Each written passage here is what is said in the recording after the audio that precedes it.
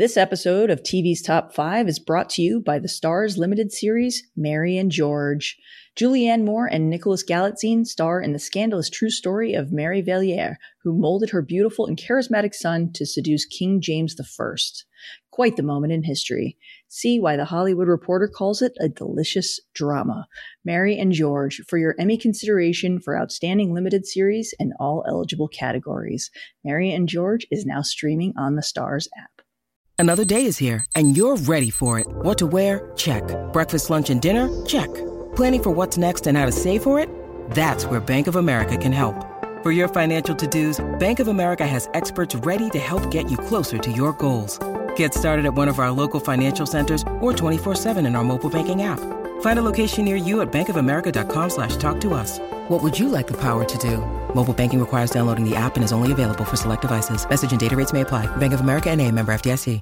Welcome back to TV's Top 5, the Hollywood Reporter's TV podcast. I'm Leslie Goldberg, West Coast TV editor, and I'm joined, as usual, and now via Google Hangout, by my friend and co-host and THR's chief TV critic, Mr. Daniel Feinberg. Dan, how you holding up? Oh, just chilling like a villain, Leslie. How about you? Hanging in. Not much going on here. Binging. We just finished watching Elite. And yes, I have started Brockmire. I'm halfway through season 2 now. It is fantastic. You are right, Dan. It is a tremendous show, and I don't know why I waited so long to start watching it, but it is brilliant. There is a great scene that, and this is no spoilers here, but as a baseball fan where Hank Azaria's character, Brockmire, is playing catch with someone, and the guy is such a bad, he can't throw, and Brockmire says, "Are you sure you're right-handed?" And I just completely lost it. It was just so funny. It is a terrific show, and we continue to recommend it to the people. Yes. Well, before we get into headlines this week, I want to throw out a special thanks to our fantastic producers, Matt Whitehurst and Josh Farnham, for keeping us going and making sure that all of our tech glitches are smoothly handled. And we did a great showrunner spotlight last week with Gloria Calderon-Kellett that went almost seamlessly, and just so grateful to have them on our team. They are, as ever, our life's blood. Let's get into this week's headlines, because there is actually some news here, Dan. That's somewhat reassuring, even if I don't know that the news is any indication that we're moving forward with life exactly. I think it's just an indication that we're preparing to move forward with life someday. That's true, yes. The stay-at-home order has obviously been extended to April 30th, and in a response, broadcast and cable networks continue to shift their schedules to make up for the production interruptions. This week, Showtime announced that Billions and Black Monday would both be split in half, with the second parts of their current seasons airing later this year when they can resume production and editing, etc. Other networks like the CW have moved up the starts of their summer programming. Meanwhile, ABC nixed plans for The Bachelor Summer Games amid the coronavirus pandemic.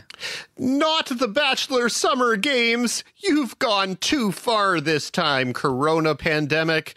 But also, who's going to want to make out with a stranger even after it's safe to go back to work? Right? I mean, I don't know.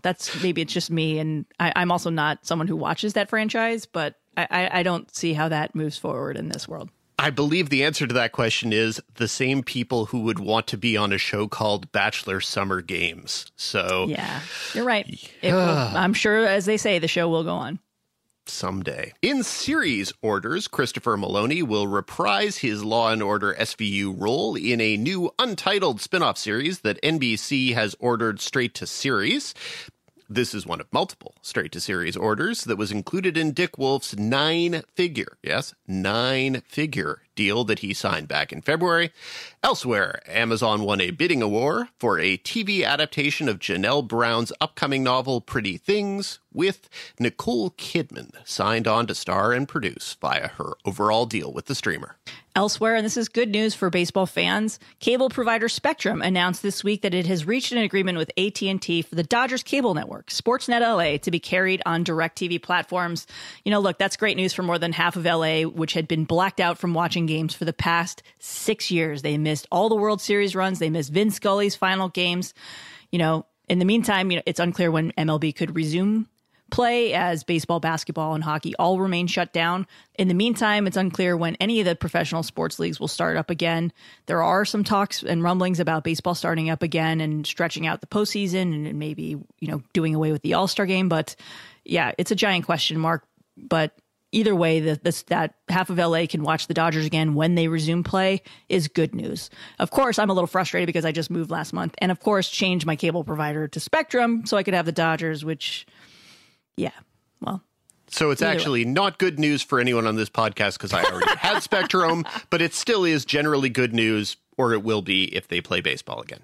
When they play baseball. I have to think when they play baseball, Dan. Absolutely. And in renewal news, Netflix has picked up Lock and Key for a second season. You can, of course, check out our terrific showrunner spotlight interview with Carlton Cuse and Meredith Averill from a couple of months ago. From February 14th. Ooh, you even had a date, show off. Yes, where they talked about their plans for the show going forward and kind of expanding beyond the parameters of the comic book. Meanwhile, Hulu has ordered a third season of A.D. Bryant's Shrill. There's no word on when either will be able to resume production. Yeah, and in cancellation news, Netflix has pulled the plug on dramas V-Wars and October Faction, two scripted series that, like Lock and Key, were both based on comics from IDW Entertainment. Oh, boy, am I going to have to take your word that those are both actually two TV shows.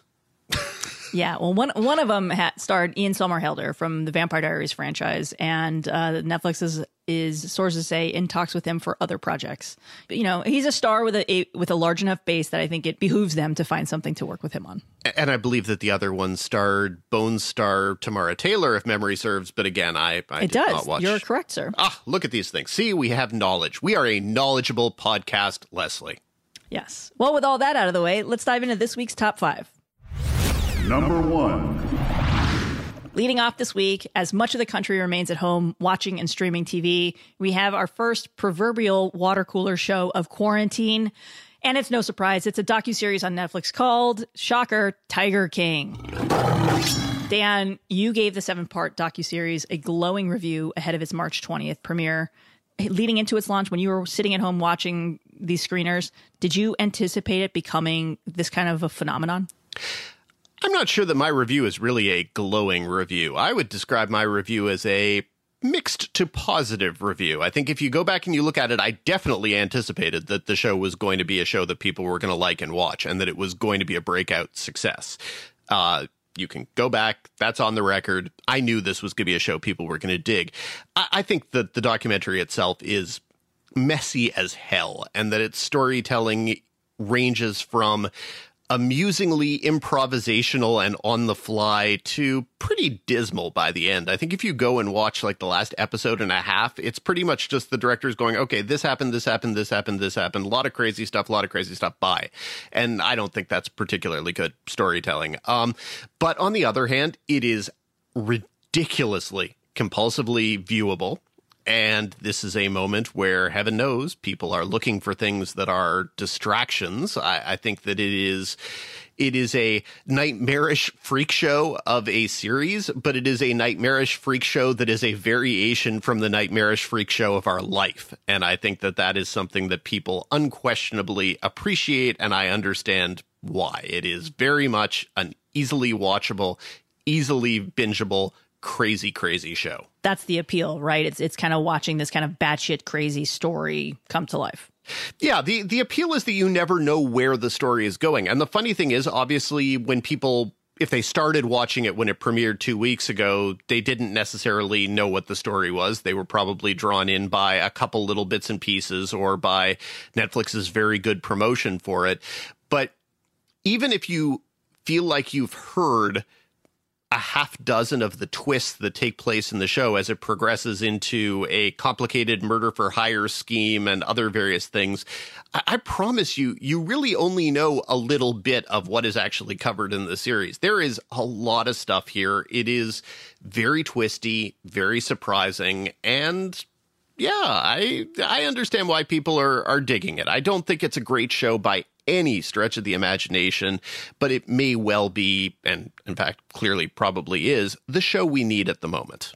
For people like me who haven't watched this because of out of sensitivities to animal abuse, exactly how much is there? And I mean, what would you say to people like me who are reluctant to watch it because of that, the threat of seeing that? Like, I can't watch that. I can't watch any animal abuse, especially to tigers. I think it's limited in the on-camera depiction.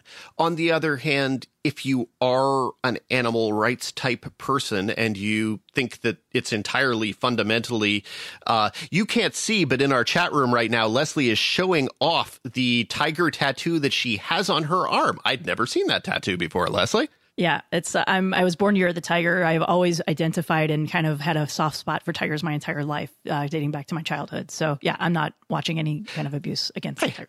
I had no idea. But anyway, so yes, it's not like it's a snuff film. So there's that. But on the other hand, it is definitely depicting an awful lot of, I don't know, baby tigers being passed around like playthings to kind of ghoulish tourists, and the feeding of these majestic animals who in the wild would probably be eating huge piles of fresh carrion, instead eating expired luncheon meat taken from a dumpster at Walmart.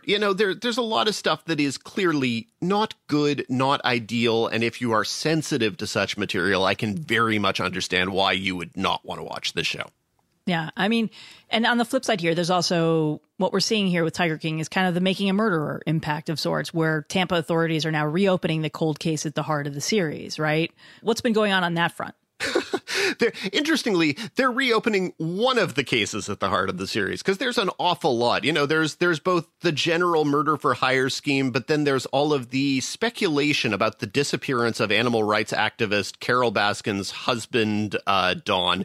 And a lot of people in the documentary speculate very, very bluntly, and apparently with no concerns about being charged with slander or anything in particular, that Carol Baskin may or may not have possibly fed her missing husband to her tigers, which is a pretty big accusation to make without any particular evidence.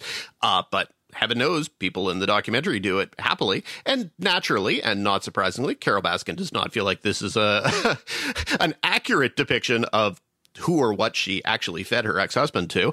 But yes. Allegedly, I feel like we should say allegedly. Yes, allegedly. Here, Dan. Yeah, no, it's all ridiculous. It's all alleged, and it's all the amusement of the series. But yes, local authorities have been active on Twitter trying to open up the floor for new tips into the disappearance of her missing husband, and they say they've been getting tips, but mostly not particularly reliable. So we'll see if this helps solve a crime. And thus far, I don't believe Carol Baskin has gone so far as to actually sue or threaten to sue anybody. And we'll see. She did have a very strongly worded blog post, though.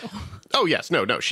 Look, she is not depicted particularly well in the series. There's no question about that. A lot of the ways that she's depicted negatively, I think probably she needs to think introspectively about, like, for example, the way it treats what she's doing as basically exploiting the cats and her workers in similar ways to the ways these private zoos are doing it. I think a lot of that would be harder for her to disagree with, and she doesn't seem to be disagreeing as actively with that. But yes, the part about her feeding her missing husband to a tiger, I can understand why she would feel allegedly. That was allegedly would be the kind of thing that I can understand why she wouldn't necessarily want that to be part of the most popular show on television at the minute, or hypothetically most popular show, because as we may have mentioned at some point, we don't actually know how many people watch Netflix things, but I assume we're going to totally at some point, probably next week or the week after, get a Netflix tweet telling us how many zillion people have watched at least 2 minutes of it. Yeah, exactly. And somehow now Shaq is involved in this. Dan, yes. What's going on here? Shaq is depicted as one of many celebrities who used to go to one of these various private, not really zoos for big cats. And he has said that he no longer goes and would no longer go. And yeah, it doesn't make him look particularly good. But on the other hand, the way it's presented, these zoo type things are cash machines that people are paying ridiculous amounts of money to go to so that they can take selfies with tigers. So it's not just Shaq. It's a lot of people. There's a whole industry and infrastructure around this that is very much covered in this series. And everyone should definitely feel a little bit unclean after watching it, either for our own complicity in such things. If you've ever, I don't know, gotten a photo taken with an exotic animal. I can't say that I have, unless Cookie Monster counts. He came to press tour once, and I got a picture with him. Does that count? Probably not. But you met the monkey from Animal Practice, right? I did, and the monkey from Animal Practice sat on my shoulder, so there's definitely a question of whether we should feel guilty about any pictures we may or may not have taken with either Crystal, the monkey, or with, what's the name of the monkey who played Marcel on Friends, Leslie? Katie, excellent. So yes. And I just met Katie, the capuchin monkey, yes. So, there's a lot of complicity that we should all feel, and there's a lot of probably guilt we should feel about the amount that we enjoy this. But hey, watching things that make us feel guilty is definitely an American pastime as well. So between that and the tragic cancellation of the Bachelor Summer Games, there's a lot of animals. Like Making a Murderer, there was a sequel, right? Because that became, as we know, a big breakout too. So should there be a sequel for this one? I think there probably will be because the documentary, it stops fairly abruptly. And anyone who was the least bit invested in the series has unquestionably Googled to find out what happened after the series. And stuff has happened. And also... And continues to happen. So if, for example, they actually get tips about what did or did not happen to Carol Baskin's ex-husband, allegedly, and who he was or was not fed to, allegedly, there's a lot more story going, and I assume that we will eventually get another chapter of this, what with its, popularity and all. The second season of Making a Murderer, though, was very, very bad, and I hope that someone would take into consideration the problems with that season and how basically the season became this meta-examination of what the aftermath is of being part of a Netflix crime series. So it all kind of twisted and turned into itself, and it was like 10 hours and probably could have been a 2-hour follow-up movie. I would strongly recommend that if Netflix wants to revisit this, that they revisit this in a 2-hour movie format and not an additional 7, 8, 10 hours. Please. Number 2. Up second, it's nearly go time for Quibi, the $2 billion short-form video platform backed by Jeffrey Katzenberg and Meg Whitman, as the service officially launches Monday, April 6th, to an audience not so much on the go anymore and now quarantined from home. The service, which costs $5 a month with ads or $8 without, will bow with an estimated 50 programs, including 4 scripted series and multiple unscripted and news offerings. Joining us to break down what to expect from Quibi's launch is THR's digital editor and frequent friend of the five, Natalie Jarvie. Natalie, thanks for joining us. Hey, guys. Good to see you over camera here. Great seeing you too, my friend. How are you holding up, Natalie? I'm doing what everyone's doing, watching way too much television, baking a lot of bread, hanging in there. Yes, the Corona, what is it? The Corona 15 pounds? Mine feel more like, I've actually lost weight right now, so I don't know what to make of it. No one likes to show off, Leslie, and that's not what this segment is about anyway. Okay. Well, so let's talk about Dan's favorite platform, Quibi. What can consumers expect from Quibi at launch?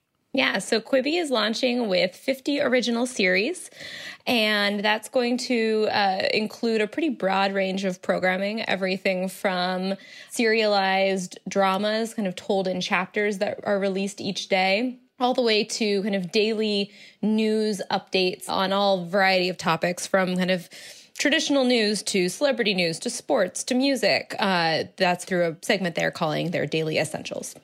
Now, have you had conversations with any Quibi folks to get a sense of how they're feeling like the coronavirus and the associated quarantine are going to impact a platform that initially, when they announced it, it was announced around the idea, oh, you can do this between the breaks in your ordinary life. Well, now that ordinary life is gone, is that good or bad for Quibi, do you think? Yeah, so they're moving forward with launch as planned, in spite of the global shutdown that everyone's experiencing right now. And, they are honest that this will probably be a slow ramp up, right? That it'll take a while for them to find subscribers and, capture people's interest. But when I asked Jeffrey Katzenberg specifically about the coronavirus shutdown and whether that changes kind of the value proposition of Quibi, he made the point that, there's still breaks in the day, even when you're at home. Maybe you're not waiting in line or, sitting on a train, but, you probably need, downtime in between work, and that he expects people will still check out the service during those breaks in the day. So for a mobile platform, I think, we had a mailbag question from listener LB who wrote this week asking if Quibi is going to be available beyond mobile devices. So will quarantine viewers be able to watch it via their smart TVs? Is there any kind of update on that, or is it still still looking at your phone? The answer is that there's no update on that. It is largely a mobile-only device. I think you'll be able to cast it onto your TV screen if you have a Chromecast or if you have an Apple TV, but the majority of people will have to use their phones to watch it, and that is going to be a challenge for Quibi. I mean, if you think about it, I like to sit down in the evening and watch television with my husband, and it's a communal experience, and it's harder to have that communal experience if you're watching something on your phone, presumably with your headphones in. So it could be isolating, and that could, hinder some people from checking it out early on while they're stuck at home. Yeah, we've been streaming Brockmire through Hulu on our cell phones and then Chromecasting it to our screen. So there's that, I guess, way of doing it. But yeah, I mean, in a larger sense, my question is, has any of their programming been impacted by the production shutdown that has affected so many other TV series? So they had a lot of their programming kind of stockpiled and ready to go. And they say that they have enough programming in the pipeline that they could continue to release new shows up through fall of this year. So they seem pretty well set. The one section of shows that faced the biggest challenges were their daily essentials, because those are really meant to be very current affairs driven. And in an ideal scenario, the shows will be, shot and turned around within about a day. So they did have to kind of think on their feet in terms of keeping those productions going. Most of them have moved to now the sets are in people's homes.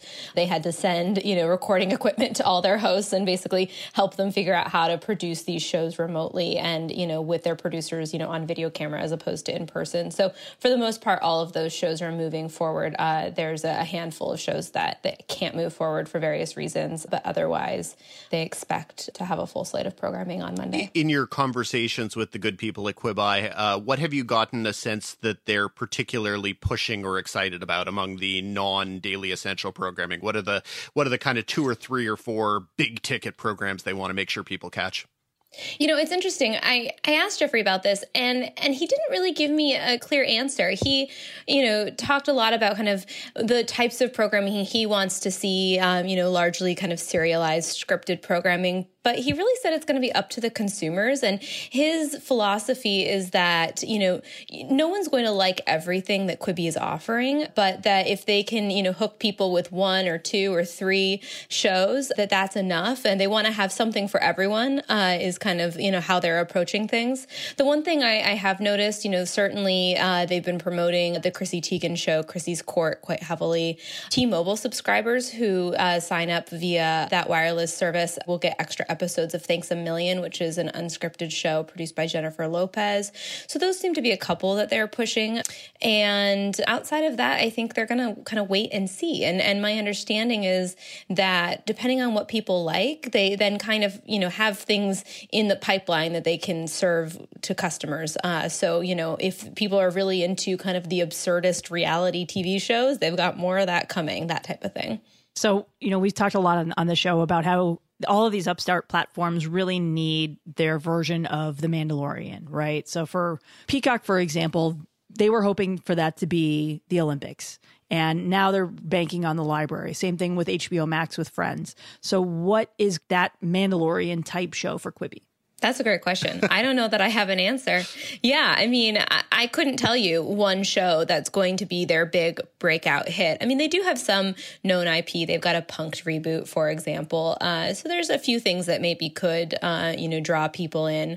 But that is going to be their biggest challenge. They don't have franchises. They don't have, tentpole movies or big libraries. And a lot of these streaming services rely on that well-known content to draw people in. And so Quibi will have to find if they can create that content themselves or if they're going to have to, find another way to hook people. Yeah, there's definitely a lot of big celebrity representation in the Quibi programming, but getting people to understand that there's a little something for everybody feels like it's going to be a challenge. Like, how is anyone going to know that there's an entire show where Will Arnett makes fun of Jim Cotta for 5 minutes? That is a show that exists on this streaming platform. So, but how do you get people to find out? How have they been pushing it, do you feel? Well, they've been marketing via billboards, which very few people are seeing right now, and via commercials. They had a big Super Bowl commercial. But it's interesting because, they've been releasing some of the trailers for their shows, but the Quibi specific commercials don't actually really highlight much of the programming, which seems like an interesting choice. I will also point to the T-Mobile partnership again as a big way that they're going to be marketing this service. T-Mobile is going to kind of pull out all the stops to help Quibi onboard new subscribers. They're giving it away for free for a year to certain of their members. So some people may find out about Quibi via T-Mobile and decide to check it out because, hey, they're getting it for free. So beyond this initial slate, how often will they be posting new content? So once, they have 10 episodes that form like an hour and a half long TV series of sorts, is it going to be like a daily thing where like, okay, this thing ended, now we have another one? Like how frequently will they release some of these new titles? Yeah, so for their kind of premium scripted shows, they're calling them movies in chapters. Those will be released daily until they end, and you'll get a new one or two of those every week. So some of them will kind of overlap. The unscripted programming, you'll get maybe an episode or two per week, and so those will last for considerably longer. And then the daily programming will be 5-6 days a week in most cases. So you can expect to see new shows drop on the service every week and then new episodes drop every day. Well, Natalie, thank you so much for joining us. Glad that you are staying safe and sane, and it was very nice to see you via Google Hangout. It was good to catch up, you guys. Number 3. Up third this week, the calendar has, thankfully, turned to April. And with much of the country stuck at home through the end of the month, let's take a look at the networks and streamers and what they have to entertain us this month. Dan, I every time we do one of these segments, I always glance at THR's handy premiere dates guide, and I look at just the sheer amount of stuff. And yes, there have been some things that have been pushed back and moved up and shuffled and seasons ending abruptly, but there is still a lot of content that appears, at least from everything that we know as of this recording, that's in the can and ready to go. And it's an impressive list. I'm just going to rattle off a couple, and then you tell me what stands out. How does that sound? Go for it, because heaven knows there really is a ton of TV this month. Eventually we are going to hit the point at which the coffers are going to begin to dry up, and people like me are going to have to figure out other things to do with our lives, but we are not reaching that point in April. No, some of the big high-profile premieres are Amazon's Tales from the Loop, which is, no joke, inspired by a painting, the return of The Good Fight on CBS All Access, the third season of BBC America's Killing Eve. HBO has the fourth season of Insecure and the series debut of Phoebe Waller-Bridge produced comedy Run. Then there's the star-studded Mrs. America, which will debut on FX on Hulu. And as a reminder, we'll have Davi Waller, the showrunner of Mrs. America, joining us on the show next week. Over at Netflix, they've got the Kenya Barris comedy Black AF. ESPN moved up its Chicago Bulls documentary, The Last Dance. Apple has Chris Evans-led limited series Defending Jacob. Starz bids farewell to Vita. Showtime returns to the world of Penny Dreadful, and Hulu has its highly anticipated adaptation of Normal People. And then, as if that's not enough, you've got the series finales of ABC's Modern Family, Will and Grace for the second time on NBC, and Schitt's Creek over on Pop. Dan, that's a lot, but and I'm sure you've already started screeners on, and you've got a review from Tales of the Loop up online already. But what from this list, or even stuff that I may have missed, are you most looking forward to checking out this month? Yeah, that is a lot. And you mentioned the series finales of Modern Family, Will and Grace, and Schitt's Creek. And that's really only the start of it, because there's also the series finale of Hawaii Five-0. We like to maybe make jokes about endlessly long-running CBS dramas and, whatever. But Hawaii Five-0, in its current incarnation, has aired, I believe, 240 episodes, give or take, which is insane. And I mean, for heaven's sakes, that's a show that's been nominated for multiple Emmys for stunt work and for a Golden Globe for Scott Conn. So, don't forget that. And then also a little show called Homeland. So there's a lot of stuff ending this month. And I assume that to varying degrees, we will pay tribute to several of these shows. I believe that our colleague Ingu Kang is going to write about the Schitt's Creek finale next week. I'm going to be writing about the Modern Family finale. I will have an interview with Modern Family creators that posts after the series finale wraps. And, of course, you should always go back and listen to our fantastic podcast interview with Steve Levitan, where he talked about why it was the right time to end said show. So anyway. And yes. you can find that in our September 27th episode. Oh, God, you've got everything at your fingertips. It's crazy. It's called a Google spreadsheet it's a database, Dan. You've got it, too. I may or may not have it, but I am not a spreadsheet person. So yes, so lots and lots of stuff. There's no question that if you ask me the thing of this group that I am the most excited for, there is no question that the answer is The Last Dance on ESPN, which was supposed to come out at a kind of indeterminate time in the summer, and they just announced last week that it will be bumping up to April 19th. So I am both a little bit cautious and curious as to whether the story of that last Bulls championship is really worth a 10-hour documentary. But on the other hand, I'm here for it and looking forward to it. Were you a Bulls fan? I'm not a huge Bulls fan specifically, but I was definitely a fan of those championship runs and kind of the greatness of those teams. And I am an appreciator of Michael Jordan and his genius and several of those other people and their greatness in different ways. So yeah, I'm looking forward to it. I hope that it is sociologically rich in a way comparable to OJ Made in America, because that's kind of how that documentary justified being as long as it was. So we'll see. I've seen thus far exactly 0 seconds of it. So we'll see. No, there's a lot of interesting stuff. There's the resurrection of Penny Dreadful looks extremely interesting, and it appears to feature Natalie Dormer, who I always enjoy, in a very complicated part. I'm looking forward to that. And you're a big fan of the original.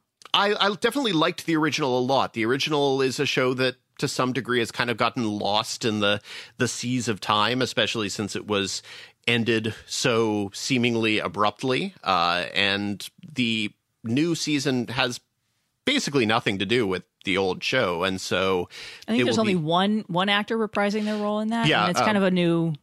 It's like an offshoot, new chapter type thing, right? I believe Rory Kinnear is the only actor who is in both, and so yeah, it's basically thematically connected, but not in any way directly connected. So that will be interesting. Glad to have Killing Eve back. I thought the second season was fairly uneven, but uneven. Oh, Dan. Whatever. It happened. I was there for it. I knew it was coming. Whatever.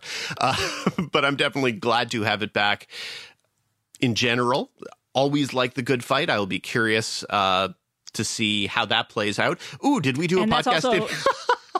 And we should mention, too, that The Good Fight is going to have a split season as well, because they were unable to finish production on that, too. So. Oh, I thought you were anticipating my question. Which podcast interview did we interview the Kings, Leslie? You can listen to our interview with Robert and Michelle King, talking all about CBS's Evil, as well as The Good Fight and their upcoming Showtime series, Your Honor, in our January 17th episode. Yes, it was a good chat. Definitely like that one. And I'm always a fan of Good Fight. I will be sad to see Vita go. Vita is a great little show. It's sexy. It's funny. It's specific. It's distinctive. And you can listen to our interview with Tanya Sriracha from last June, where we talked all about LGBTQ Pride Month and representation on TV, including on her great series. It's true. Yeah, there's really a tremendous amount of television. And you haven't even mentioned that CBS's Broke premieres tonight, which is to say Thursday. So last night, if you're listening to this on Friday, yeah, there really is a ton of TV. Our aforementioned colleague Inku Kang gave a rave review to Mrs. America, and it's an unreal cast. It is just a ridiculously good cast, and I will be looking forward to watching more than just the 2 episodes of that I've watched. Yeah, no one should feel as if they are missing out on things to watch on TV in the month of April.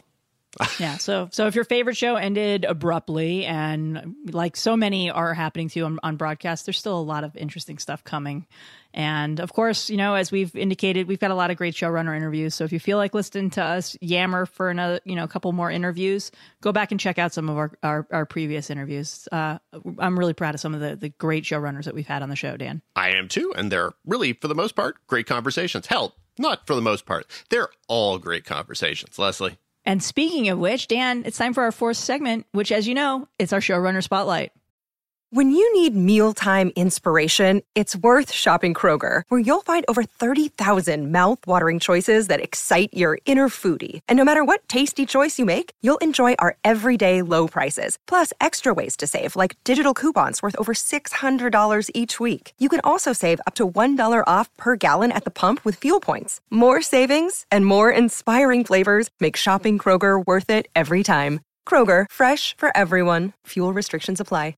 Step into the world of power, loyalty, and luck. I'm gonna make him an offer he can't refuse. With family, cannolis, and spins mean everything. Now, you wanna get mixed up in the family business. Introducing The Godfather at ChumbaCasino.com. Test your luck in the shadowy world of The Godfather slot. Someday, I will call upon you to do a service for me. Play The Godfather, now at ChumbaCasino.com. Welcome to the family. No purchase necessary. VGW Group. Void where prohibited by law. 18 plus. Terms and conditions apply. Number 4. Joining us in our showrunner spotlight this week is Dana Fox, co-creator and co-showrunner of Apple TV Plus's Home Before Dark. In addition to creating and running Fox's Ben and Kate, her feature credits include The Wedding Date and What Happens in Vegas. And we should note that this interview was completed March 12th, and what we will remember fondly as our last day in our now former newsroom. Well, with all that out of the way, Dana, welcome to the podcast. Thank you for having me.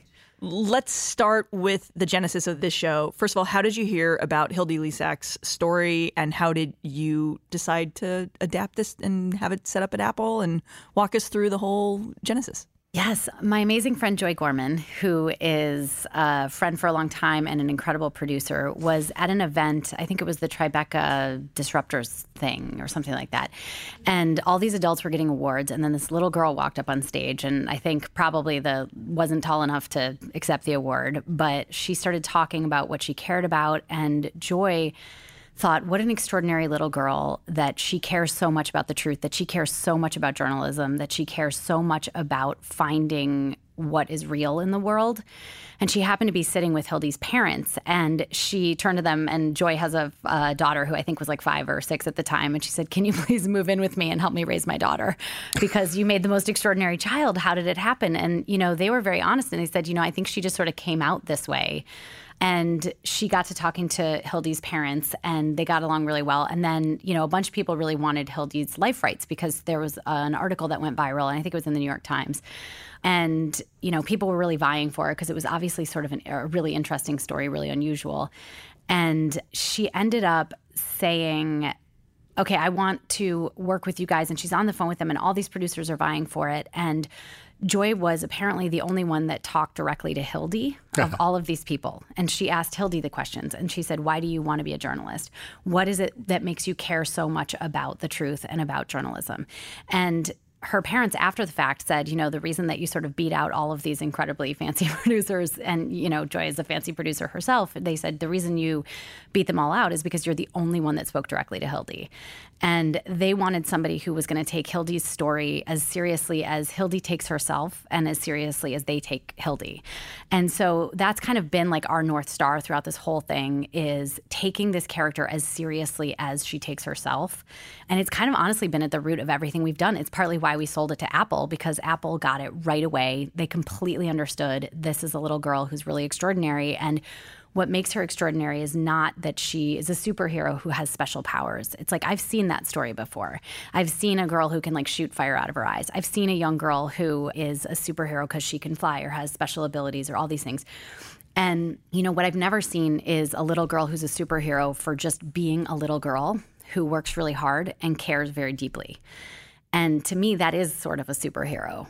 Absolutely, especially in this climate of fake news allegations and all of that nonsense. 100%. And, when we started out doing this, we didn't fully know what world we were going to be in right now. And I think it was really important to us that we were saying something that mattered, that said something that was really positive, that put out a really positive message in the world. But honestly, I don't think we realized how bad it was going to get.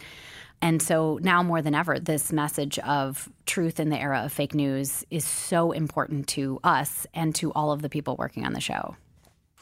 Hildy's very feisty. I mean, during press tour, I believe I described the show as being about a pint-sized journalist, and she corrected me on Twitter about her actual size. So, did she say she was like a gallon or something to that effect? It was. She definitely was following the conversation about that press tour panel and made sure that she corrected, not actually pint-sized. I'm still probably going to use that expression again at some point, but I feel bad about it now, at least. Well, what's so interesting about Hildy is that I think it bothers her that people focus so much on her age, because she's sort of like, of course I can do this. I don't think she fully realizes how kind of extraordinary it is that she is that driven at such a young age, because she's always been who she is.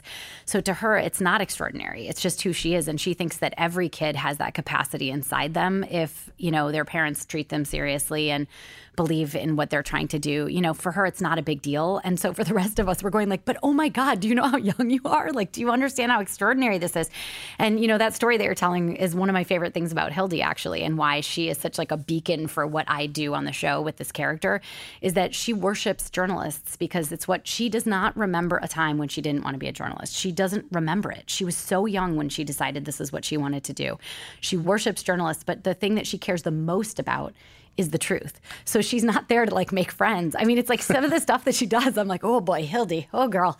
And lines from the show come from her, because I hear her say things and I go, oh my God, I can't believe that little girl just said that. And she kind of is all of us in a weird way. I'm a woman who just like wishes I could say things, and I say, Dana, don't say that. No one's going to be happy if you say that. And so I don't say them.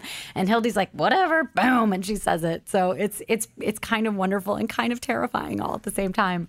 Well, how much access did you have to her, and how did you make the determination how much this character was going to be kind of the real Hildy? Because you keep her first name, but you change the last name.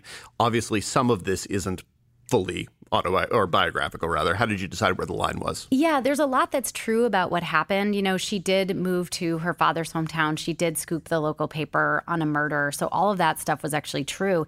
But we wanted to try to create sort of a true crime bingeable element to it. And I knew that I had to fictionalize that, obviously. So that's kind of the line. But when I was initially talking about this project with Joy, and, at the time I was working on Cruella for Disney, and I was kind of learning how to write a giant movie for 4 quadrants, for everybody, for moms, dads, grandparents sitting on the couch, young kids, teenagers. And I kind of learned through that process that like it is possible to make a scene appeal to all those people at the same time, that each one of those people can watch it and think, oh, this is for me and me alone. That's the sweet spot, just for our listeners who aren't familiar with that term. Yeah, 4 quadrant appeals to everyone, the biggest, broadest audience. And it's what broadcast networks want. It's what, as far as I understand, Apple really wants aspirational content. And that's exactly what this show is. And it checks every bucket. I mean, I feel like it does, and I'm so glad you say that. But, it's one of those things where I think we did it by not trying to appeal to everybody.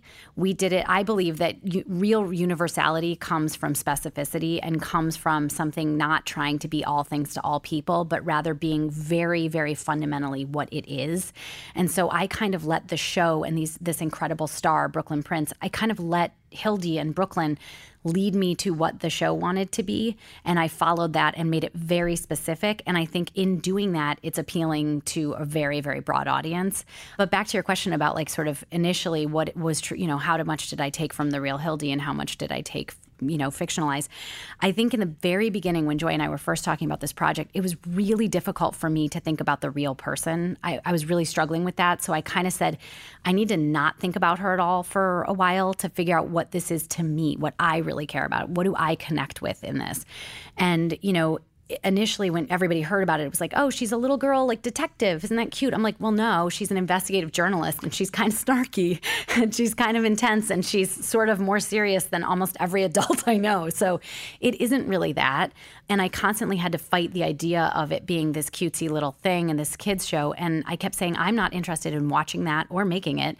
When I was a little kid, I wanted to watch stuff on the couch with my entire family that I was not supposed to watch. That was stuff that like they were watching because they loved it. And I was like, oh yeah, I'm going to sit here and hope that they don't kick me out of the room.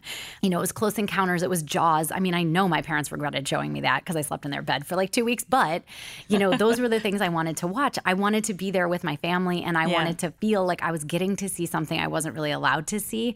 So it was very important to me in the beginning that I just kind of like follow my gut in terms of what I really wanted the story to be. And I didn't click into it, honestly, until I figured out the father relationship. And I figured out the adult part of it, which is that for me, knowing the real story, which is that Matt, at a certain point, the real Matt, at a certain point got very sort of disillusioned with journalism and he had covered some very dark stuff, and it was really tough for him. And so he had stepped away from journalism and said, I can't do it anymore. And he took his whole family back to his hometown, and they got there. And Hildy basically said, you may not be a journalist anymore, but I still am. And so 9 years old, she had that in her, and she went out and said, I'm going to go look for stories. And she got on her bike and she cruised around and she looked for stories. And 2 weeks later, she was the one that scooped the paper on the murder. And when everybody had all those negative comments, and she got a ton of kickback, and I thought, oh, what a wonderful thing. Everybody must have celebrated you because isn't that cool? It was the opposite. Everybody hated her. And they were like, who are you? Sit down, shut up. Like, you just came here and you just did all this stuff and you're causing all these problems and nobody knows who you are. So she basically could have curled up in a ball and said, I give up. But which at 9 would no one would. I mean, I would have been in the bed I would have been in pajamas for a week, my friend. I would have had those covers all the way up to my nose. And, and instead she asked her older sister to turn on a camera, and she recorded herself reading the negative comments out loud, and she name checked everybody, and she put it online. And, her standing up to those bullies and standing up to those negative comments, she said she did it because she wanted to be a good role model to her sisters. I mean, I can't even talk about it without crying. That's pretty incredible. So emotional. But she did it because she wanted to do the right thing for her kid sisters. She wanted to show them this is what you do when people come after you. And, she said, this is the truth. And, I'm going to defend the truth. So she did that. And watching her do that and watching her pure love of journalism, this thing that she had inside her that could not be sort of stifled, is what actually brought her father sort of back to life and back to journalism. And once I knew that, I was like, oh, that's the story for me. That I can't even talk about without hysterically crying, because on some level, I think we're all kind of trying to save our dads. Like, whoever dad is to you, like, dad isn't necessarily your father, but it's that sort of figure that represents that thing to you, whoever that is in your life. I think some of us, most of us are kind of hoping that we can do something that will make it okay for some previous generation ahead of us, that will have made our relationship with that person okay or make them okay. So to me, that was the universal element at the heart of all this, oddly enough, because a little girl who's a journalist at 9 years old is actually totally not universal. It's like there's one person. I'm sure there are other amazing kid journalists, honestly, and I hope that in taking the show out and people seeing it, I can learn more and more about who those people are. But, in terms of us finding a really large audience, I was like, we have to hook into something way more primal than this. And for me, that was it. And the idea that her case was about solving something in her father's past that was causing him to be depressed. She believes if she solves the case, she'll save her father. That was it for me. Which is also something that sort of adds to the inherently Spielbergian aspect of this. Exactly. That's exactly it. And I just remember sitting there watching Close Encounters and being like, there's a dad building a tower out of mashed potatoes. Dad's not okay. And we know Dad's not okay because he's crying in the shower with all his clothes on. And there was something as a kid to me that felt so fundamentally real and right about that. Like, my father wasn't in the shower with his clothes on, but there was stuff going on always in our family where and I have a wonderful family, bless them, I love them so much. But there was always stuff going on where you were like, I think something's wrong here. And your parents, because you're young, they say, no, you're fine. It's the original gaslighting. Do you know what I mean? It teaches children how to be gaslit and to grow up to be adults who are gaslit. So parents always say, no, everything is fine. Kids know in their guts that it's not fine. We feel it. We know that. And so that was a big part. Dara, who did the show with me, has this amazing thing that she talked about very early on that I really hooked into, that she said, which is, in a house with children, secrets are like monsters, right? So I was watching Stranger Things. I was liking different shows. I was watching BBC Sherlock and Broadchurch and all these different things. And fundamentally, what I wanted to hook into, and what Dara and I got excited about, and John Chu, is, you don't need monsters. Like, sometimes monsters are actually not that scary because they're not real. What's really scary is secrets, because you don't know what they are. And that happens in the show where the little girl says to her dad, the scary thing is not knowing. It's not that you had a secret. It's that I knew you had a secret and you weren't telling it to me. So I want to trust our kids more, that they can handle things. I want people to treat kids like they can handle stuff.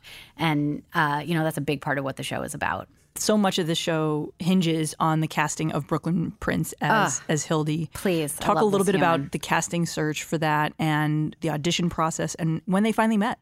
Oh, God, I love Brooklyn so much. I'm so happy we get to talk about Brooklyn. She's the most wonderful human being that lives on planet Earth.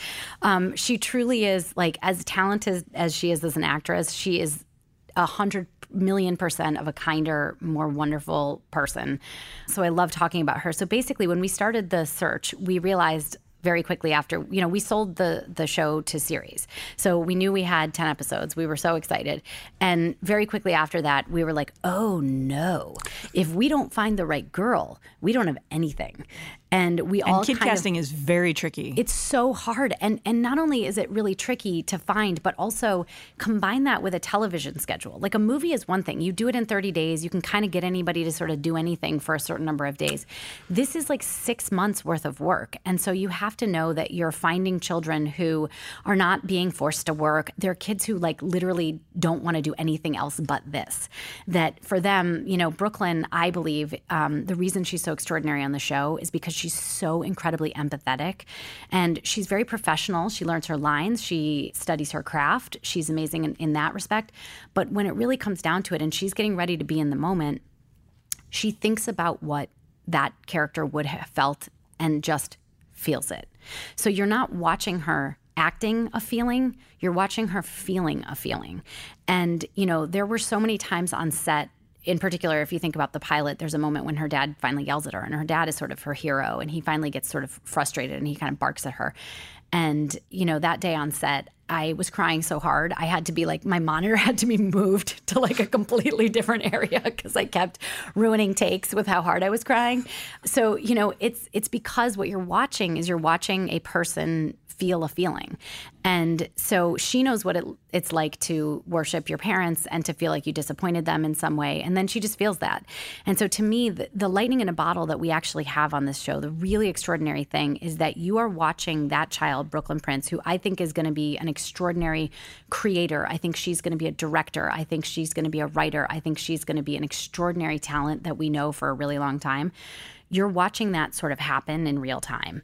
So when we were first looking for her in the beginning, Joy, obviously, who knows everything always, like 2.5 years before everybody else, she said, well, there's really only one actress. It's Brooklyn Prince from The Florida Project. I had not seen The Florida Project at that time. And we heard Brooklyn wasn't doing TV. She's only doing movies. So we were like, all right, fine. She's a movie star now. Let me tell you, she's not taking calls. Like it was a little, yes, it sounds ridiculous. But we heard, don't even try. It's not going to happen. So we sort of didn't. And Joy is like, I love it when people say no to me because then I just try harder. So Joy was kind of behind the scenes trying to reach out to the parents and sort of say, hey, this is different. This isn't television. This is tiny movies. This is 10 tiny movies. We're doing it at that quality. It's going to feel that real and it's going to feel that beautiful. So like, come consider us. And of course, nobody, whatever. So we ended up starting to look for girls. And I think what became really clear to us is we saw a ton of people who are at the actual age of what Hildy was when the story happened, 9 years old, 8 years old. And it was like my kids, they can't sit in their seat for 7 seconds. Like there was absolutely no one who was even remotely close at that age group who could possibly pull off saying 3 lines in a row, much less like carrying a TV show. So it was we were like, oh no. So we started seeing older and older and older and older girls. And we were hoping we would find someone who's older, who like looked younger. So we were like, I don't know, is that one not eating well? Bring her in, see what happens. She seems small. I'm kidding, you guys. Of course I'm joking. But, we were sort of hoping we would find somebody who could do it and be around the age, because it stops being extraordinary if the girl is much older. If you have a 15-year-old girl looking for, doing her cases or figuring stuff out or being a journalist is slightly less impressive than a 9-year-old girl. And so we were really like, we really want to stay true to the material because she is a real person, and that's what's so extraordinary about her. So we weren't very successful. We saw thousands and thousands of girls and started to get real nervous because we realized we didn't have a show unless we found this girl.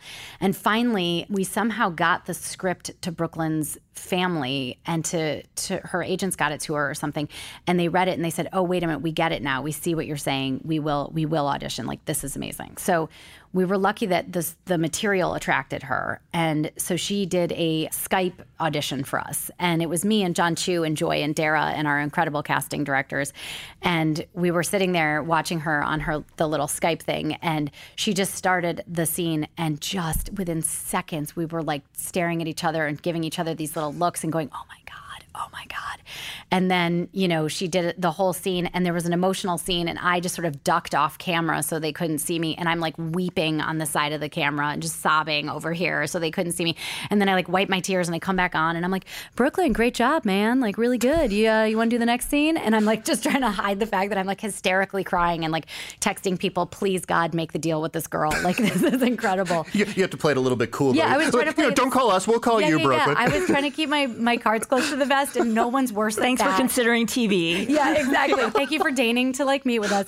But yeah, so she, and by the way, that's just because she has a family, and they weren't sure about honestly the schedule. It's a lot. It's 6 months of being away from your home, and when it's a kid, your whole family has to go. So they were amazing that they considered us at all, and we felt so lucky to find Brooklyn. And then I called Sam Kwong, the wonderful acting coach who had worked with her on the Florida project, and I said to her, hey, can you tell me a little bit about her off camera, because I knew like a TV show is a marriage, and God willing, you're on for a long time, and knock on wood. And P.S., we got a second season, and it's incredible the fact that we got a second season before the show ever came out. So we feel so lucky, and we hope that we get to go on forever and ever. But because of that, you have to be really careful about who you hire. It has to be all really good people. Because Sean Deland famously now has its no a-holes policy, where they, a lot of productions are increasingly doing that because, to your point, most of these shows that aren't limited series and don't have closed-ended runs, you're going to be working with these people for 6 years. That, 100%. A standard TV contract is for 6 years, 6 seasons. Correct, and it's a quality of life issue for a lot of people, and we all are like, we don't want to be locked into some weird thing with a bunch of weirdos. So everybody on this show, I called Sam about Brooklyn, and that was when Sam's, I thought, oh, the Florida project, like that must have been all improv because she was 6 years old. She won a Critics' Choice Award. Like that's bananas. Like what does that even mean? She's an infant. And so I called and I said, what was it like on set? Like, was that all improv? Because she seemed so natural. That has to have been improv. And she said, no, that was the script, dude. Like that whole thing, that was the script. She said, Brooklyn is good at improv. And there were like a few moments in it that were improvised, but like that was the script. And I thought, that's insane. Like, how is that possible? And, Brooklyn's mother, Courtney, is an acting coach of children. And so I know that sounds sort of like incredibly convenient and wonderful, but Courtney is like the greatest person of all time. And so for Brooklyn, it was just like, her mom had turned play into like a thing that they could do together. And it was just like, you're playing together, you're creating, Brooklyn has this extraordinary imagination. And I think her mom was just kind of like, okay, you want to pretend you're at a restaurant and you're the maitre d' and you're kind of a jerk and I'm the this. And then they just do it. They just play, they have fun. So, it was sort of in her blood, and then she sort of developed her own stuff. But the thing that Sam said that really clinched it for me is she said, Brooklyn is one of the greatest people I have ever met in my entire life, just personally. She is literally one of my favorite people on the planet. I will consider myself to be family with her for the rest of my life. And my greatest personal relationships I've made on shows or movies or whatever I've done, like those things mean a lot to me, So I heard her say that and I said, okay, this is like for sure our person. And then, we were so lucky to have her. And then we went around and found this cast that was so extraordinary. And for each one of them, I called and I said that it was the no a-holes thing. I was like, we have children here, and I'm a mother of 3 kids, and their well-being is the most important thing to me of everything. So I want a set that's incredibly kind and nice and positive. This is their childhood. They are growing up on this set. So I want good role models around them all over the place. And so I made sure with every actor we got, I went for the best actor, and I chose the sort of 70s movie choice for everybody. I didn't want the broadcast mom who's like crazy mom. I wanted the 1970s movie mom. I wanted the Close Encounters mom. I wanted the thing that felt really real. And so I found Abby Miller, who's absolutely extraordinary. I found Jim Sturgis, who's absolutely extraordinary. And he and Brooklyn and their chemistry together is beyond. And that was what the show was about. So we had to see it with the two of them. So we got them together. And the second they met, they looked more like they were related, honestly, than Brooklyn really and her real dad. It was crazy. We were like, Courtney, you got anything you want to tell us here? It was crazy. And even their dynamic at press tour was really, really great. And I think that to me is part of what makes the show. Look, I'm already, kind of sold because it's a journalism show and it happens to be about a 9-year-old journalist who's excellent at her craft already. And Leslie is also a 9-year-old journalist for people who are listening. Yes, I love covering things about... she's inspiring to us all. Sure. Thank you, Dan. And so what does that make you? Does that make you a 7-year-old TV critic? Pretty much. I don't know. I digress. But look, I mean, the thing that's interesting about the show is that it feels like it could be a Nancy Drew thing, but it's definitely not. This is an adult show, but it happens to also check these other boxes for a younger demo. And it's going to be a co-viewing thing, which in this coronavirus climate could be a very, very important thing for a lot of these platforms right now. And, just to kind of redirect us a little bit, and I do want to talk about season 2, but so there's this one central case in season 1. But season 2, is it going to be a new case every season? If you could just generally speaking about what the plan is for multiple seasons. Yes, I'm going to try to be really careful about spoilers because I'm so bad at keeping my cards close to the vest. I'm like, oh my God, you guys, let's just talk about everything. So I'm going to try to talk like a little bit slowly and make sure I don't screw anything up.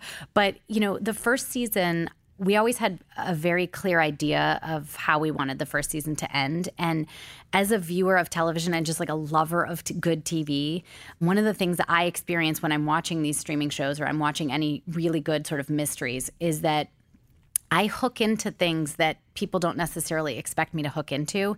And I'm watching the show for a specific reason that I don't know if anybody who's creating the show is necessarily thinking about. So like maybe I've hooked into a specific character and their journey. So I don't love it when shows completely reinvent the wheel in the second season because I'm like, you didn't realize I was here for this feeling. And now this isn't the feeling I'm having when I'm watching the show. So it was always really important to me from season to season that the feeling of watching the show stayed the same. So that there was there's an incredibly compelling, bingeable mystery at the core of it, but really it's a family show. It's warm. It makes people feel good. And you mentioned coronavirus, and honestly, I think we didn't know where we would be when we started this show, but what we knew is we wanted families on their couches together, watching something together, feeling like it's all going to be okay. No matter how uncertain things get, it's going to be okay. And that's really the feeling that this show gives you. So I knew I wanted to have that sort of extend throughout the seasons, but I also knew that I wanted people to feel like we very satisfyingly wrapped up a specific sort of thing that you're wondering about in season 1.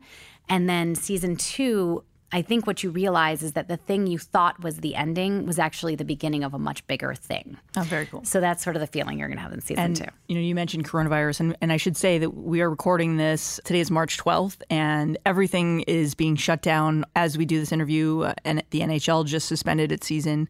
MLB looks like it's up next, much to our chagrin. We're big baseball fans on this show. But I'm curious, too, as someone, who already has a season 2 order, how is coronavirus and this worldwide pandemic affecting the writer's room? How is this affecting production? You guys have a world premiere event coming, presumably, for the show.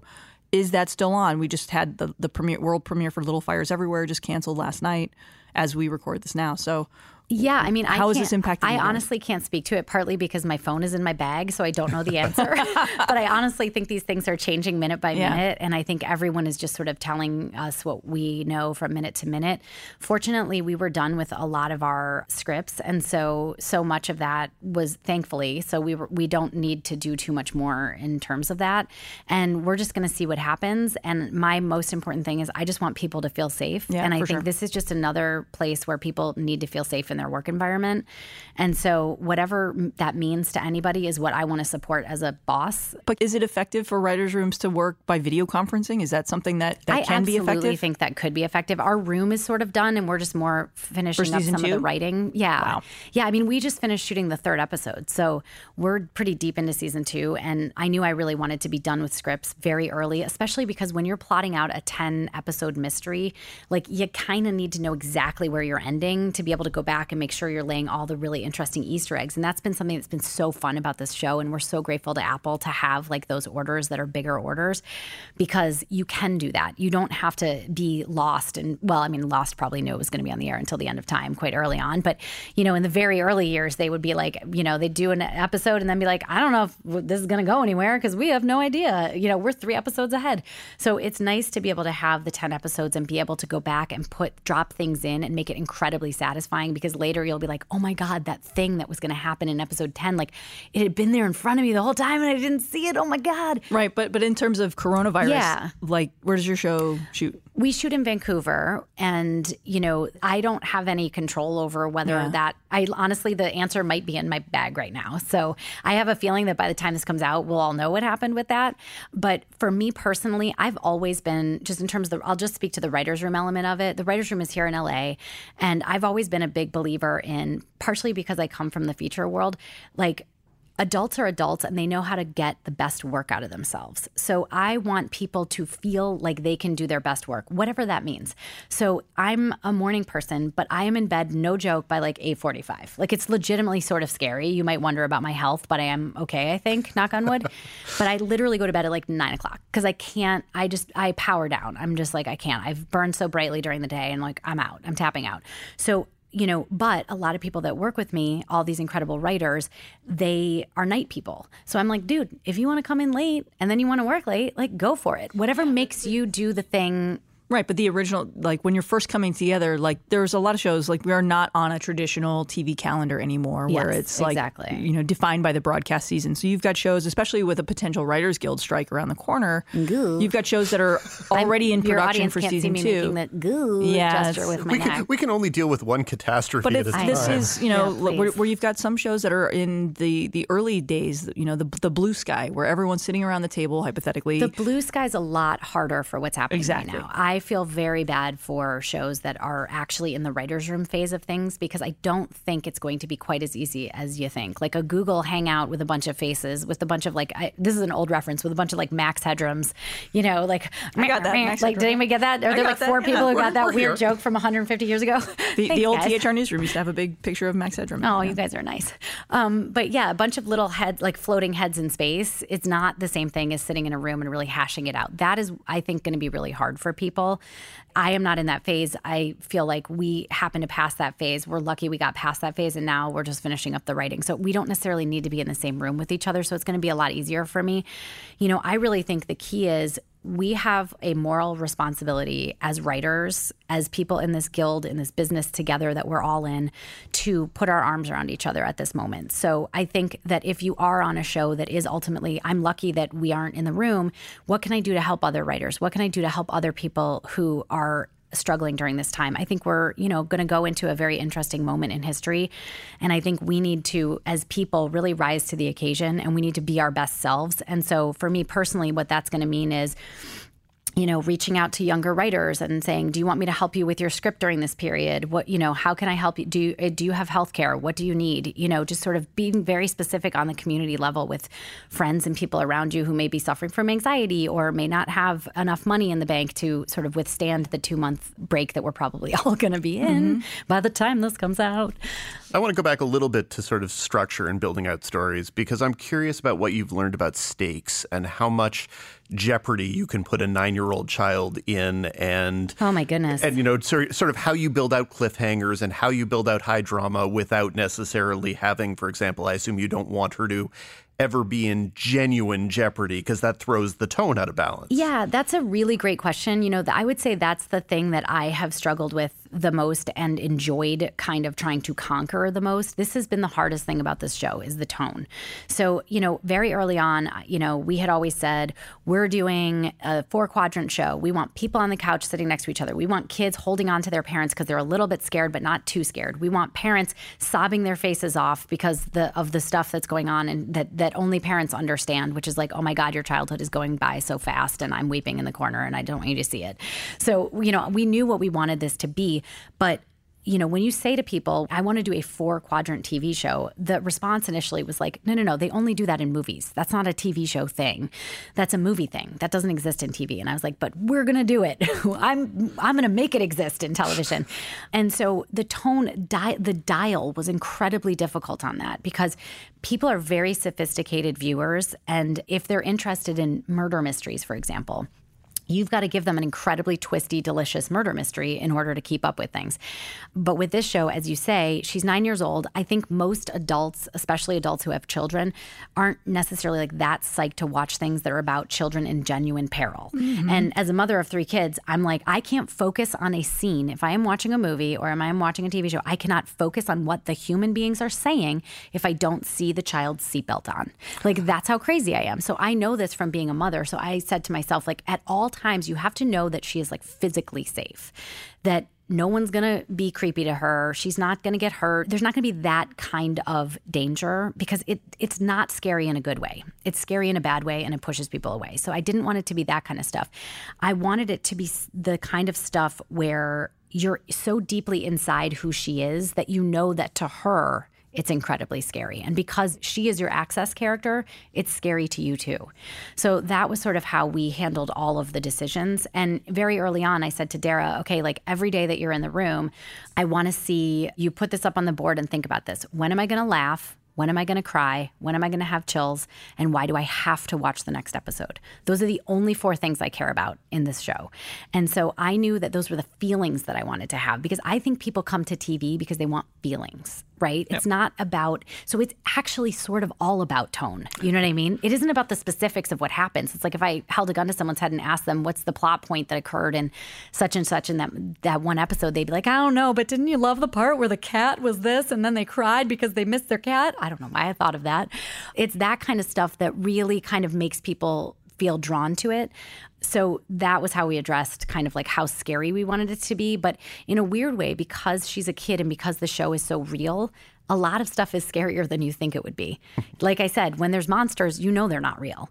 But when it's secrets and when it's adults who are doing bad things and maybe a kid is walking into it not understanding that they are actually kind of pushing some buttons and getting some skeletons to come out of closets that are really kind of scary and that are going to cause a real issue, you're even more terrified watching it because you're like, they don't know how much danger they're in. It's sort of that same thing as the horror movie when you're like, oh, God, don't go in there. Oh, she's going to go in there. But Hildy does that with the truth, right? So she shines the light on adult secrets, and the adults are like, ooh, you better turn off that light because it's about to get really real. So, yeah. Well, we always like to end these interviews with the same question. What are you watching and enjoying right now? Oh, my gosh. Thank you so much. Okay. My husband makes fun of me because nobody is a later adopter of a thing than me. Like I'm like, bet you I am later than you. Are you kidding me? Literally like 2 years ago, I was like, you know who I feel bad for? Beyonce. I just thought she was going to make it. And my husband's like, you're kidding, right? I'm like, no, she was in that Dreamgirls and she was so great. And then I was like, and he's like, don't ever say that out loud to anyone ever again. She's the biggest star in the entire world. And then I started listening to her and I'm like, she's incredible. Who is this? So then I start trying to tell people about Beyonce. It doesn't go well. So you're going to... Maybe you were right. Yeah, you're going to hear some So Friends. So basically there's this new show. It's called Friends. You guys are going to freak out. It's hilarious. No, I'm watching Peaky Blinders, which I feel like is maybe 150 years old, but I love it so much. It's still niche-y, though. Like, so I feel like probably some people are going to be like, God, she's 5 episodes behind. But I feel like probably 85 to 90 people are going to be like, huh? Yeah, Peaky Blinders is like I said, it's a feeling. It's like a thing I'm going to for a feeling. I am doing Peaky Blinders. I just finished Mrs. Maisel, which I just think is sort of like crack. I love it so much. I'm trying to think of other things. The stuff that influenced me, in this show, I still am obsessed with Broadchurch, BBC Sherlock. I'm like staring at my watch waiting for more of that. But really, Peaky Blinders is it. And also, because I'm making a TV show, I have no time to watch actual television. So, Peaky Blinders. Excellent. Well, thank you so much for joining us today, Dana. We appreciate it. Thank you for having me. You guys are amazing. And as the last faces I apparently will ever see, you guys are very gorgeous. So, well, let's end on a dark note. Home Before Dark premieres April 3rd on Apple TV+. Number 5. As usual, we wrap things up with the Critics' Corner. This week's new launches include Home Before Dark, Amazon's Tales from the Loop, Money Heist on Netflix, the new season of The Good Fight on CBS All Access, and a whole bunch of Quibi programming. Dan, what do you got? So much Quibi programming. Unreal. Anyway. So your plate is full of Quick Bites? You have a full plate of Quick Bites? I definitely You're drowning in Quick Bites? I'm here all day, man. Gorging. I have gorged, but regardless, there's an embargo, so I can't talk about any of it. So, oh well. Wait, when's the embargo? The embargo is premiere day. Oy vey. So my reviews of all of those shows, and literally all of them, I've seen all of the scripted and unscripted launches, not to be confused with the news. How many shows did you review, and they'll be posting when? Monday the 6th? They will be posting Monday the 6th, and I have little blurbs. I would describe my reviews as, say, for example, quick bites, because I see what you did there. They are no longer than like 60 or 70 words apiece because, again, there are 24 of them. So, yeah. Anyway, this not much of a Critics Corner segment if I'm talking about things that I can't give a opinion on. So, yeah, things I can give opinions on. I think Amazon's Tales from the Loop, which you mentioned earlier, is based on a book of paintings. So by a Swedish artist, and the paintings are truly fascinating. Lots of them you can see online in different forms. They all have kind of a Swedish pastoral or suburban foreground, and then these odd remnants of science fiction genre tropes in the background. So giant tractors that float, or robots that appear to have eyes but really are headlights, or giant looming towers. And so the series itself is a lot like that, in that it's primarily about human concerns, but with science fiction in the background. I think that probably people who want hard sci-fi are going to be frustrated by the way that this science fiction is mostly a catalyst for human drama. But I think a lot of people will find the episodes emotional and interesting. Amazon, for whatever reason, only sent out 3 episodes. And so I'm not really sure what the series looks like in its totality. I know that the 3 episodes I've seen all focus on different kinds of absence and loss. They focus on loneliness. They focus on death. And so it's not a peppy binge, but I think there is something emotionally resonant about what it's trying to do, and I will be curious to check out more of it, but I don't know when I'll have time. Let's see. You should have just listened to our excellent interview with Dana Fox about Home Before Dark, and you would have heard all of her discussion about how how complicated and also necessary it was to cast Brooklyn Prince in the lead role. The show doesn't work without her. There's no show without Brooklyn Prince. It is a show that hinges on having a young actress capable of playing a 9-year-old journalist in a way that is compelling, honest, and never cloying. And she does that amazingly well. She's sometimes funny. It really does have funny moments. She captures emotion well. There were a few things that the show did that made me a little teary. And there's a decent mystery that runs through it. It's not always all that consistently told, and there are some clunkinesses to the flashback structure of it. But it's a good murder mystery with a great lead performance by its young actress. And I think it probably is a show that plays a little bit like kind of vintage 80s Spielberg or Zemeckis, because of when the flashbacks are set. Back to the Future plays a key role in the flashbacks. You can tell its influences, and it does a lot of big, important things fairly well. I think it's a good watch. The later episodes mostly tend to be between 40 and 45 minutes, which I appreciated. Some of the early ones are a little bit longer. But I think it's a good show that's worth watching, and that probably much of the family could sit down and watch it and enjoy it. I don't know necessarily that the youngest children should watch it, and I think probably some older viewers will be a little reticent to watch a show with a 9-year-old protagonist. But yeah, so those are a couple big things. HBO's documentary about the Atlanta child murders, which premieres on Sunday. I've only had the chance to watch a couple episodes of it, and so I didn't review it. But it is very compelling and interesting. And if that's something that you have the stomach or the heart to watch, which heaven knows lots of people will not, it's a good piece of television to watch. What else is next week? All of those finales that we mentioned, but I haven't seen any of them. But we'll see. I'm betting people will be very emotional. I may have already seen the Modern Family series finale, and it does feel very much like a series finale. So, well, that's all I can say. The rest, and I'm not a critic, so make of that what you will.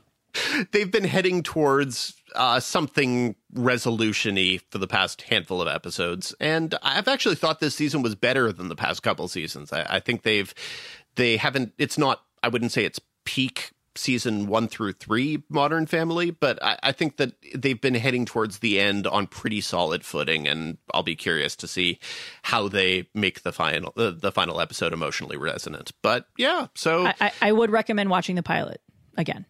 I've seen the pilot many, many, many times at this point, but I'm not recommending it to you, Dan. Oh, okay. You're recommending it to the people, Yes. the children, the kids.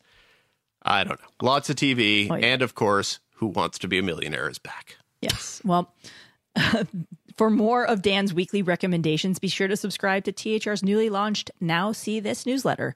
You can subscribe by clicking on the newsletters tab at the top of thr.com. And of course, this feels like a good place to wrap things up. Thank you for listening to TV's Top 5, the Hollywood Reporters TV podcast. We'll be back next week when we'll be joined by Mrs. America showrunner Davi Waller. Until then, be sure to subscribe on all of your various podcasting platforms. If you like us, rate us. If you really like us, write a little reviewy thing. It helps spreads the word of mouth. We're always on Twitter and happy to say hi to people. If you got questions, comments, and concerns, bring them to us. But if you got questions, let's be honest, we probably need some mailbag segments for upcoming weeks. So you can email us at tvstop5@thr.com. That's TV's Top 5, the number 5 at thr.com. And as a little teaser, without saying more, we're planning, hopefully in the near future, some fun mailbag events that could make things, I don't know, a little bit more interactive with the audience. So stay tuned. Stay tuned to both of our Twitter feeds for more information. And until then, Dan, stay safe, stay sane. Same to you, Leslie.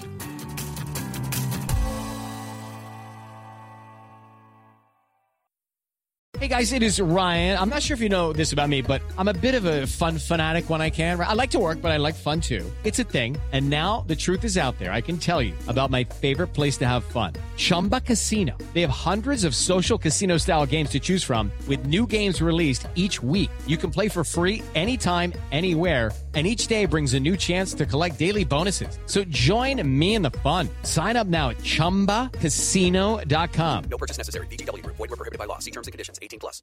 It is Ryan here, and I have a question for you. What do you do when you win? Like, are you a fist pumper, a woohooer, a hand clapper, a high fiver? I kind of like the high five, but if you want to hone in on those winning moves, check out Chumba Casino. At ChumbaCasino.com, choose from hundreds of social casino style games for your chance to redeem serious cash prizes. There are new game releases weekly, plus free daily bonuses. So don't wait. Start having the most fun ever at ChumbaCasino.com. No purchase necessary. VGW Group. Void where prohibited by law. See terms and conditions. 18+.